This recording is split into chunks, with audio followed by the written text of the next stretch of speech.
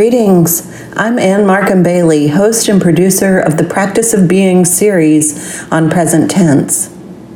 In this series, I combine brief guided awareness practice episodes with longer interview episodes. I reached out to people who embody the quality of practice of learning to become more fully human through connection, through plugging into the power of being on and of this planet, rather than continuing to engage in the destructive fallacy of human dominion. In this episode, I connect with Joan Maloof, Professor Emeritus at Salisbury University, author of Teaching the Trees, Among the Ancients, and other books, and founder of the Old Growth Forest Network. Her passion and commitment are to save old growth and second growth forests from destruction for the well-being of us all. I reached out to Joan through Janice Barrett, Outreach and Education Coordinator for Wild Alabama, whose mission is to enjoy, value, and protect the wild places of Alabama. Janice and I team up to offer forest bathing immersions in the Bankhead National Forest through Wild Alabama. Joan is interested in adding the Sipsey Wilderness in the Bankhead National Forest to the Old Growth Forest Network.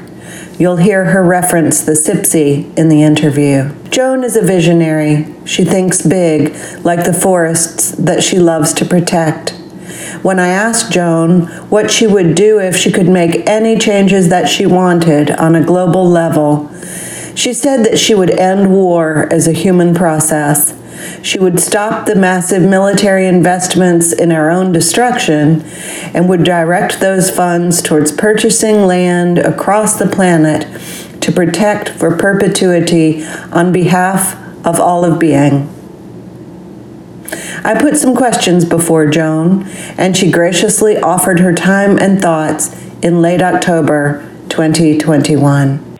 So I think the challenge is that so many of us are waking up to see how important nature in all her forms is to our well-being, whether it's our physical well-being, the well-being of the overall planet in terms of clean air and clean water, or whether it's our emotional being to share our time here on Earth with a healthy planet and what that means for us emotionally. The challenge is, as so many of us are waking up to that and realizing that, at the same time, there are other humans on the planet that are acting as if that's not important to them at all. Now, perhaps it is, and they're motivated by something else more strongly, such as greed, but perhaps it's not important to them at all. So then the question becomes what we can do about this. And it can be approached in two ways. Yes, we can help more people wake up by giving them the experience of being in a spot on the planet where things are working ecologically and are healthy and are beautiful. But if we're not able to do that with everyone and get them to come around fast enough, then perhaps we need to protect this planet with rules and regulations and laws. Because right now it feels like those that aren't in touch are in the highest positions of power, and instead of the planet leaning more toward healthier and wholer, it seems to be leaning in the other direction. So often, humans, we've given our power away, and we think, oh, the government will take care of it, or someone else will take care of it. They will make sure that we preserve, let's say, forests, because that's what I'm interested in. But what I see is that the governments are not really protecting the forest. When you look at all these places that are in government hands, almost all of them have been protected by citizens that have spoken out and said this place needs to be preserved. My organization, the Old Growth Forest Network, when we enter a forest into the network and we dedicate it in, we have a place where we record how that forest got protected. And so many times those stories go back to individuals or small groups that spoke out in the very beginning to protect that land, and then it eventually became public land. So those stories go on and on and on, and we need to realize that this possibility of protection for our forests is going to be up to the citizens and not up to the politicians. For instance, this spring I visited a forest in Ohio, beautiful old growth forest, now belongs to the town, but it was just a high school teacher that saw this piece of property for sale, and he knew it needed to be preserved, so he purchased it and was so inspired by that they kept adding to it, then eventually turned it over to the town, and now the town keeps adding to it, and it's open to the public. And it's just one example of these beautiful stories. If you like, I can tell you a story about one of the forests that I helped to preserve. This was in the town of Salisbury, Maryland, and there was a city park that was forested, not old growth, but older. So second growth forest, meaning it had been cut once, grew back, was probably 80 to 90 years old, had a stream, fairly extensive, over 70 acres. And right next door to that city park forest was a county park that was just ball fields. No trees at all other than in the parking lot. Well, the county wanted to create more ball fields so they could have tournaments there and bring in more money. So the county said to the city, why don't you give us the park and we'll put in more ball fields? Well, the city was going to do that. And the reason was because the city politicians, the government, the councilors, whatever name that you have for them in your particular town, the town council, they didn't have any experience in that forest. They'd never been there. To them, it was just sort of empty green space. So sure, we'll give it to the county so they can bring in more money. Well, it just took a few citizens hearing that, myself and a couple other people. I had a meditation group that was meeting at the time in my house, and when we heard about this, we decided that we could not let this happen because this was a beautiful old forest that many people use for recreation. So we just kept showing up at city council meetings, and in the end, we had more people than had ever attended a city council meeting, standing room only, speaking for the forest, and the city finally decided not to turn it over to the county, and that forest stands to this day. And it has a permanent forever wild easement on it, so it will be there always. And it's so great to walk through that forest now and know how close it came to being cut down, and that it was just citizen activism that got it saved. Another example from just this week was on a college campus, University of Maryland College Park, very urban college, and there was a 11-acre parcel of forest, again, not old growth, but older forest, a natural space with a stream, carbon sequestering forest, animal habitat forest, and the university decided that they were going to sell this forest to a developer who would cut it down and create graduate student housing. The president of the university was in favor of that, and when students spoke out against it, he said that they were being overly emotional. So, of course, it's not just an emotional issue. It is emotional, but it's also the very life of our planet that we're trying to preserve. So just yesterday, I heard that because of all the pressure that the students and groups such as the Old Growth Forest Network put on the university, that they canceled the plans to sell the forest to a developer. So, yay. The Old Growth Forest Network was a vision that I had while I was working on my book called Among the Ancients. I was visiting one of the old growth forests in each of the 26 eastern states, and that was when I visited Sipsey Wilderness and the Big Tree on those travels, and that's what I write about in that book, Among the Ancients. But the vision was that we should have a forest in each county that would never be logged again, open to the public, and relatively accessible. And if we can preserve even just one forest in each county, then there would be an example for people to see of unlogged forests. And when they see those forests, I'm convinced that then they'll want to protect more. They'll realize how important they are. Now, the vision for the Old Growth Forest Network, one in each county, is a huge vision for one person to have, because there's over 3,000 counties in the U.S. Some of those counties do not support forest growth because there's deserts or prairies only, but over 2,400 of those counties can support forest growth. So that's our goal. Well, started out with one person, myself, trying to do this, and I knew that I would need help.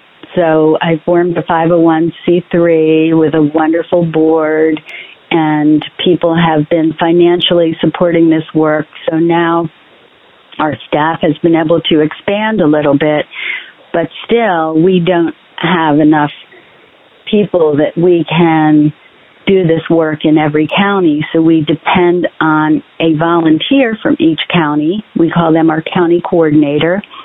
And that volunteer would look around in that particular county, talk to the people that knew things about the old forest, and see if there were any older protected forests in that county that would be good for the network.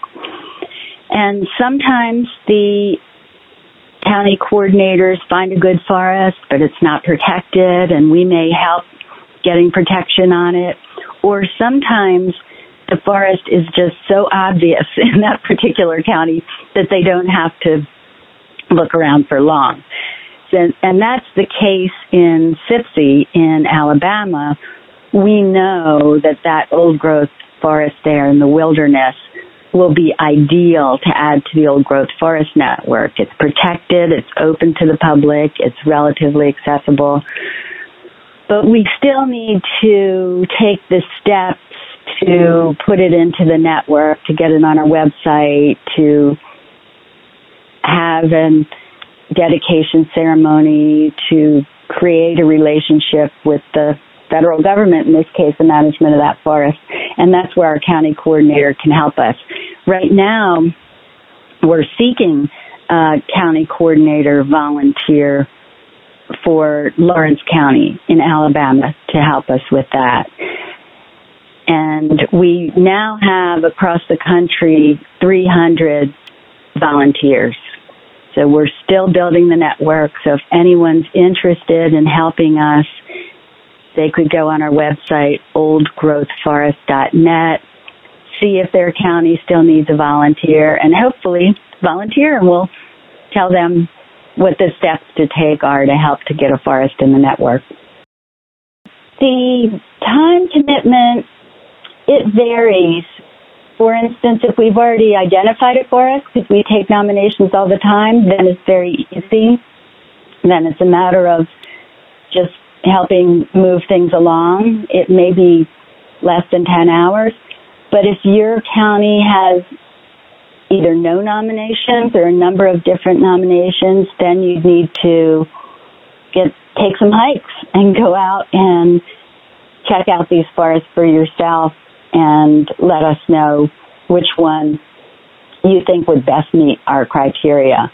And then when it's time for the dedication, these are so fun, and we usually plan a hike into the forest. We invite the people that have helped preserve that forest.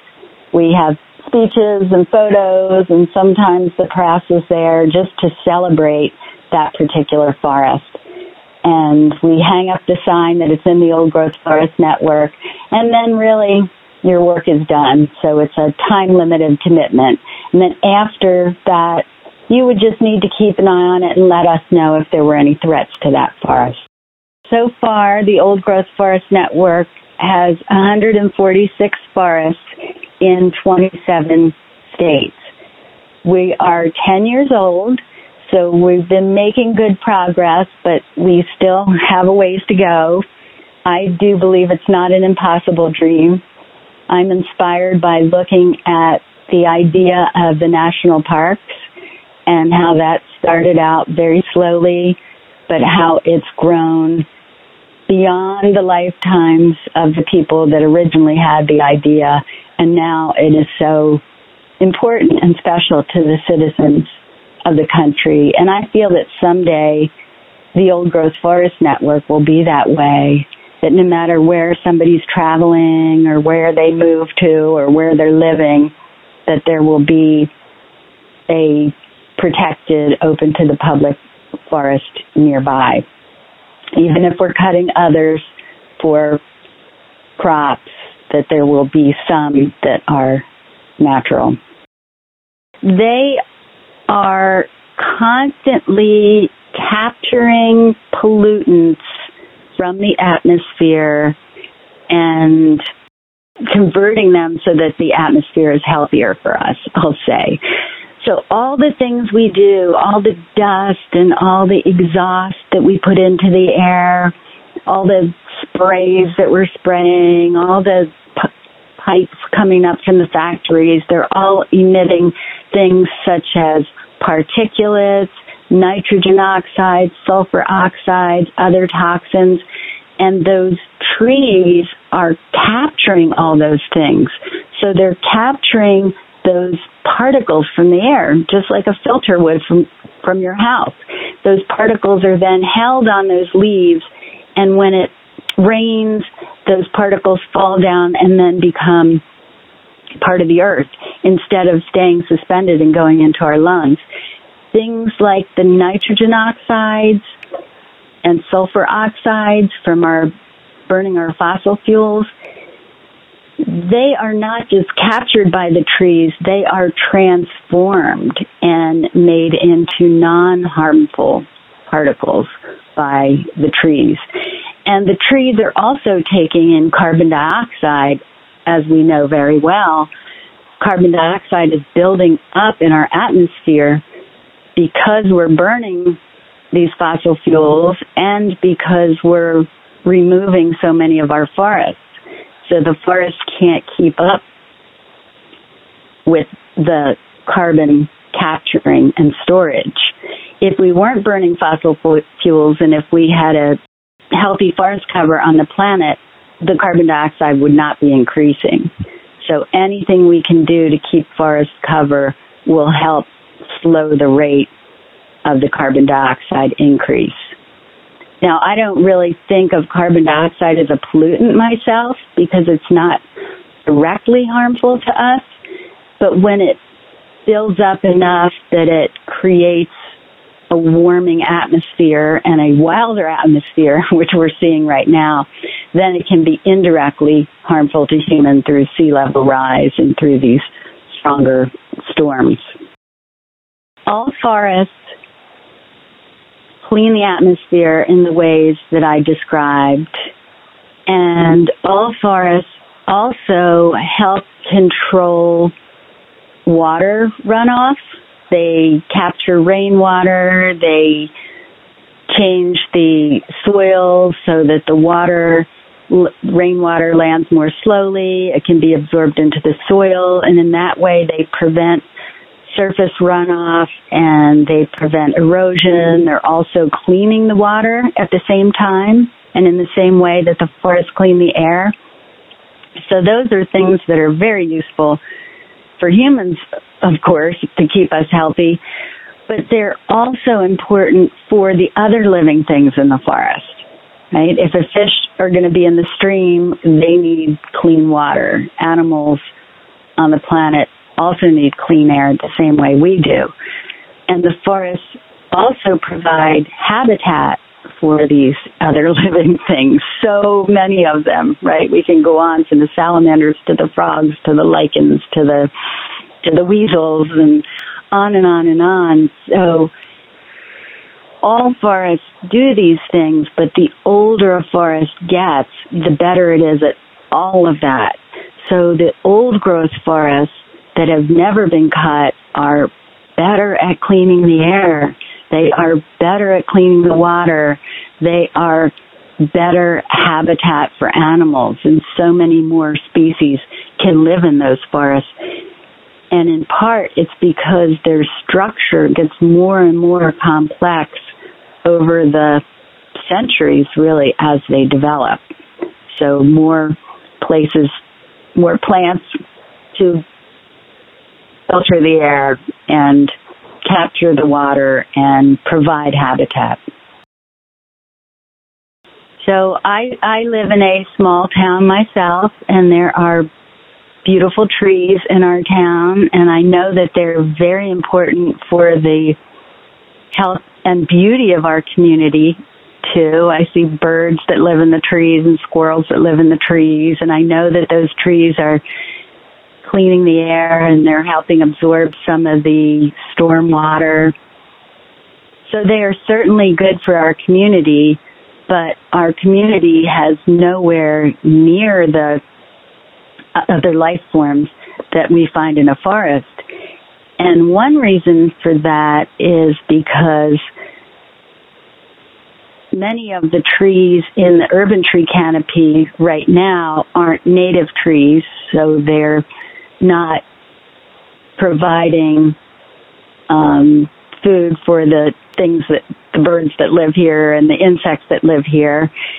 And also, as trees get big and old and have hollow spaces, they get removed because they're thought of as hazards to either houses or roadways.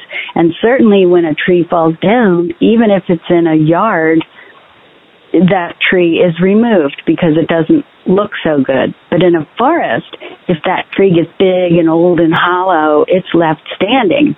And that's creating habitat for a lot of insects and a lot of fungi and a lot of other organisms.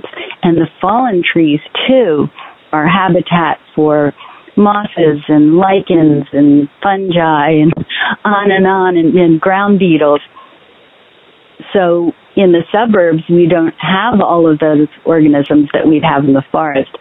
Also in the forest, you're going to have the leaf litter that's left there undisturbed. It's not going to be a lawn that's mowed. So automatically in the suburbs, you're going to remove things that would live in that leaf litter component. Now, a shopping center is one step beyond that because you might only have, instead of lawn, you have asphalt.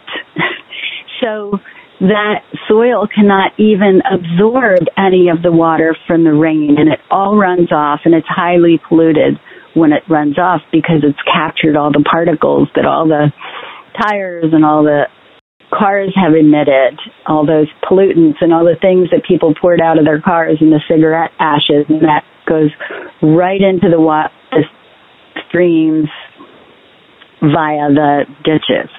So we don't have a living soil under a shopping center. Now, when you go into that shopping center, yeah, the atmosphere can be cool and you're not going to be getting any ticks or chiggers.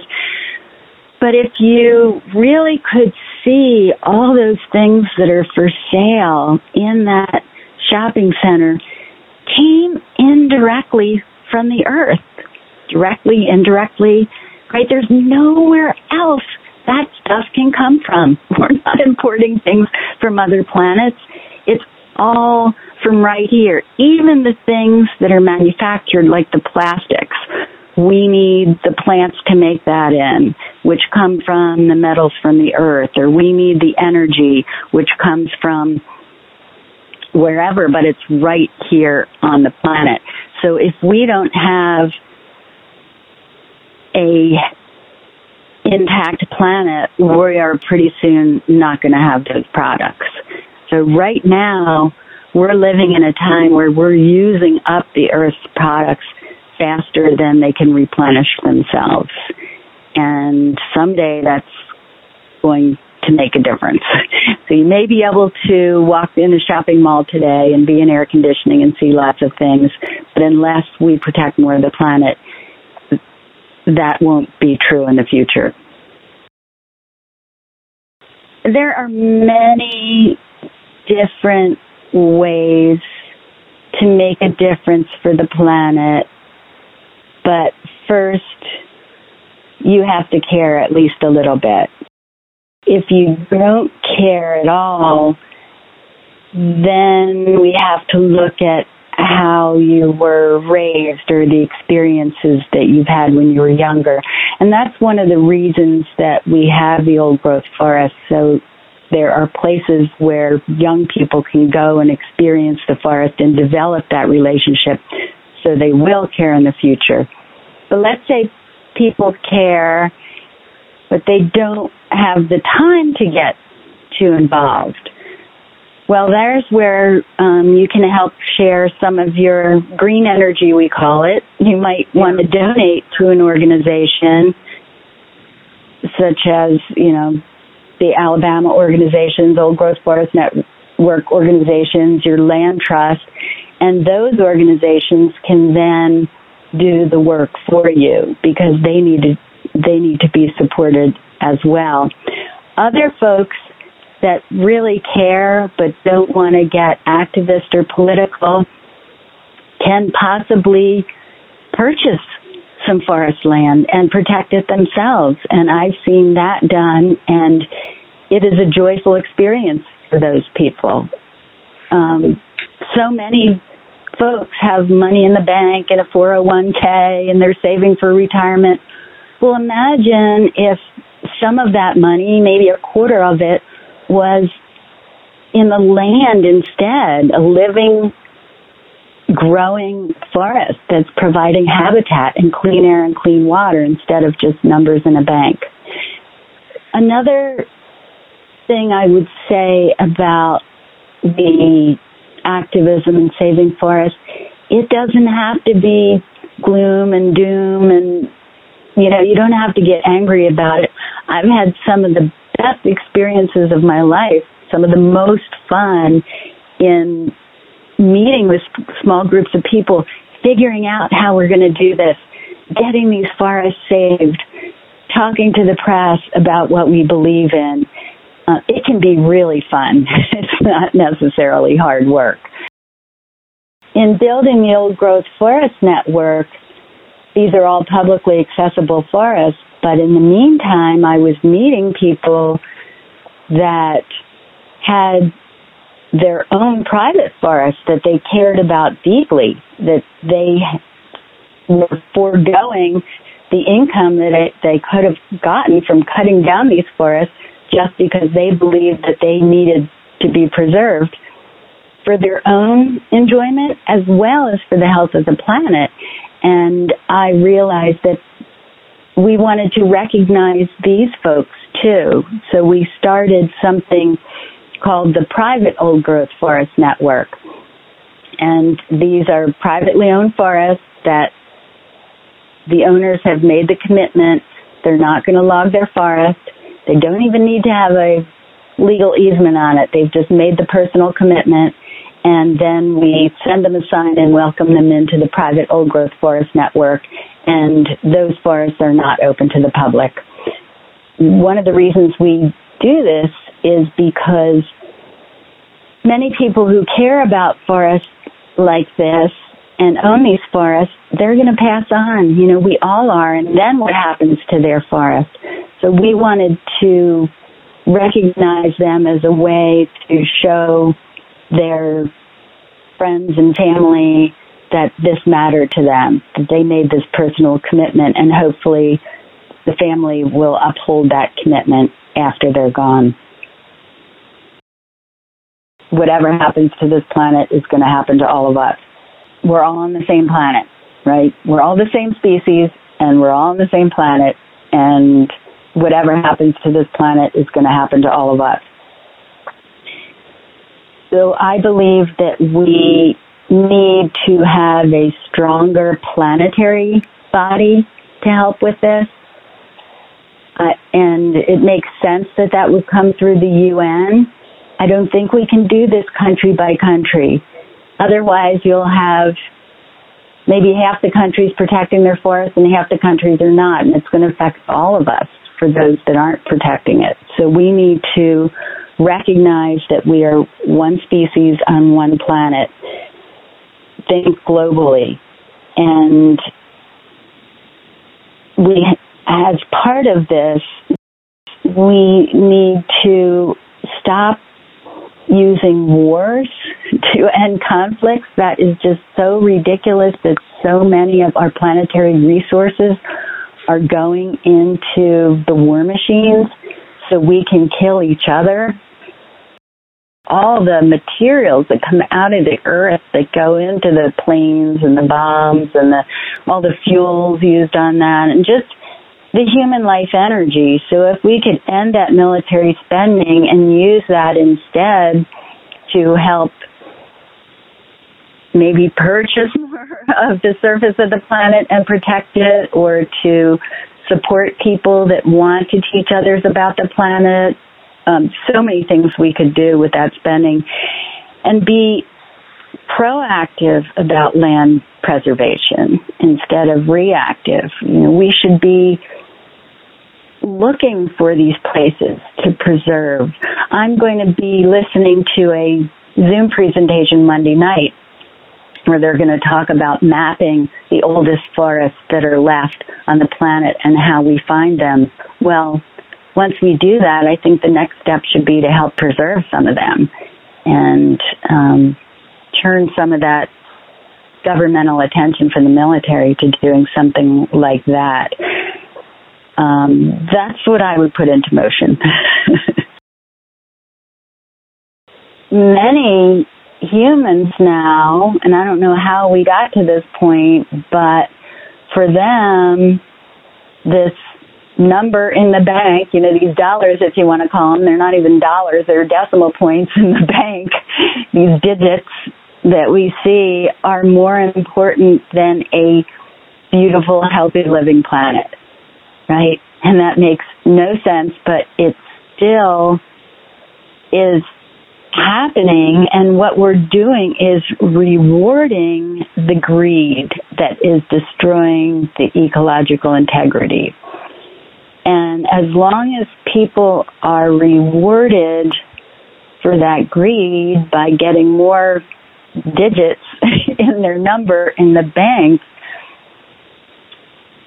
it just feels like it's very difficult to change, because even if the folks that think that way are in the minority, the 1%, it still goes on. For example, there's an old growth forest about an hour from where I live. It was privately owned. Nobody really knew it was old growth because it was private forest. And it got sold to a 92-year-old man who bought it only because he wanted to log it, because he knew that he would get a lot of money from logging it.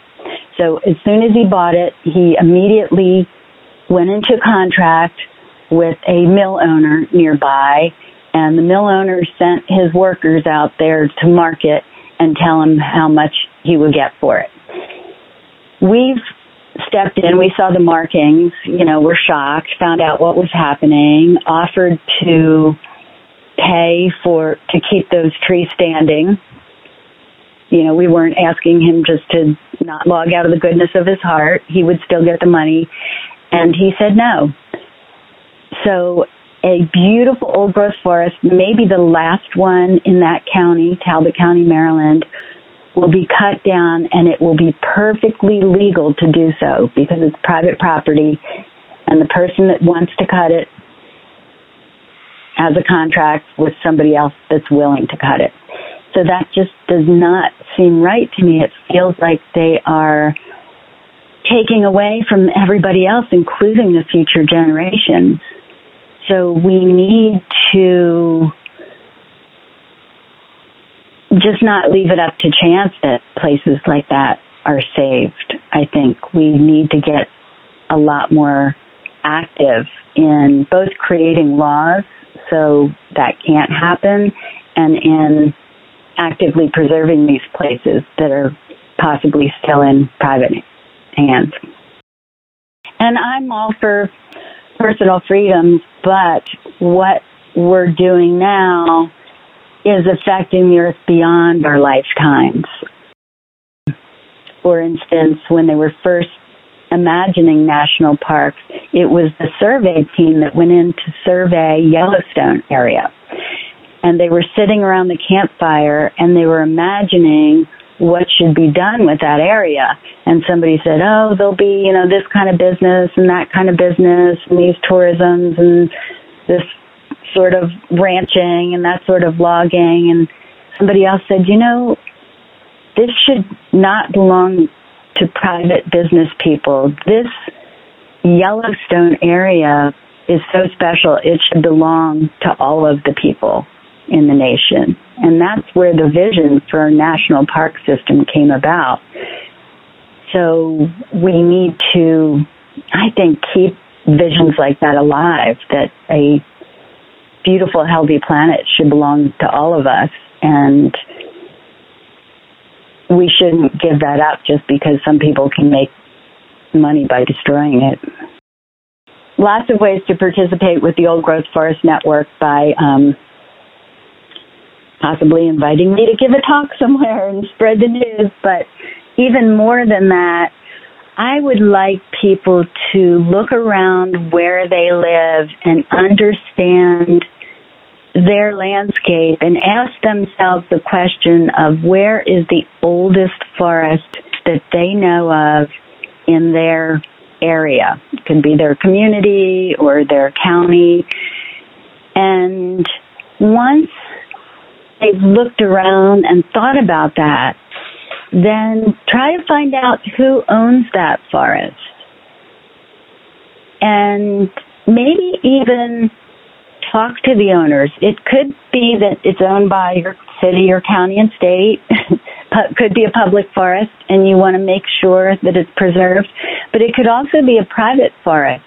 And in some cases, these older private forests, the owners don't realize what they have. And they may even sometimes be urged by forest managers that, this is the right time to cut it, and you want to get some income from it. So unless you're proactive in looking around and talking to the owners, you may come by the next week and that forest could be cut down or it could be sold for development. So just being aware of what is happening is very, very important, to have eyes on the local forests.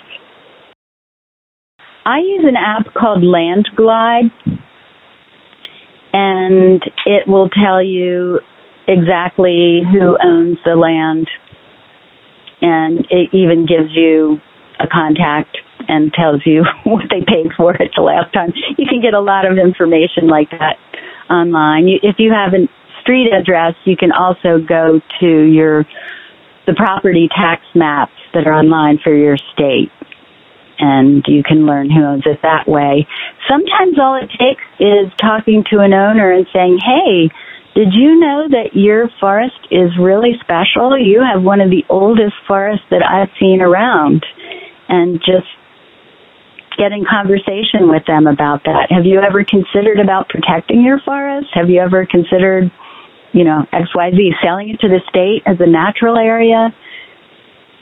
Talking to a land trust about it? All kinds of conversations we can have that can help save these forests.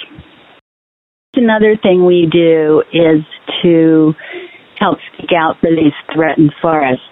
So, for example, the University of Maryland College Park forest, I wrote a letter to the college president and let him know that I represented the thousands of people that are supporters for the Old Growth Forest Network, and that we believed it was a mistake to sell that forest to a developer. And I listed all the ecological reasons we've been discussing about why it should be saved. And I don't know if that was the thing that made a difference, but something made a difference in all the things that we did to where he changed his mind, and now the forest will stay standing. I would say that there's a push now, even from some of our state governments and federal government forest departments, to manage forests by cutting out pieces of it that they say is good for wildlife or good for fire reduction. And often when you hear these reasons, they sound good, but if you really have an opportunity to dig into the scientific information, you'll find that it's not really true, that these cuts are not helping wildlife and they're not helping prevent fires. So I would just say to be educated about some of these forest management practices that are being done in our names, right, with our tax dollars. And that's one of the reasons that I write books about the forest, is to share some of the scientific information. So my first book, Teaching the Trees, was about the relationship of all the living organisms in the forest to the trees and how the trees create that habitat for these living beings. And then among the ancients was visiting the old growth. I encourage people to get out there and see an old growth forest for yourself so you understand it. And that book has directions. And then Nature's Temples was about the scientific evidence that these older, unmanaged forests are the healthiest forests, not the ones that are undergoing cutting and thinning. That Nature's Temples book is being revised and expanded right now as we learn so much more. You know, we're learning so much more about the mycorrhizal networks in the forest. We're learning more about the carbon sequestration of the trees. So I'm updating Nature's Temples. I have a brand new book that just came out. It's a fun little book called Treepedia for people that like to just pick up little snippets and learn about different trees, different forests, different forest advocates. And I have a coffee table book called The Living Forest. So I hope to keep writing and speaking and advocating for the forest, that somehow that has been what this life has called me to do, and I do it joyfully. For more information about Joan Maloof and to donate to the important work of the Old Growth Forest Network, go to oldgrowthforest.net or just check the show notes for links. To learn more about and join in the wonderful work of Wild Alabama, go to wildal.org and check the show notes. Discover the practice of forest bathing and sign up for an in-person or online immersion at forestbathingalabama.com. Get your copy of The Practice of Being. If you're interested in learning to move out of the confines of mental ruts and into the power of being, this book is for you. You can also check out the workbook and online course. Learn to open to the power of being alive. Look for the link in the show notes. Until next time.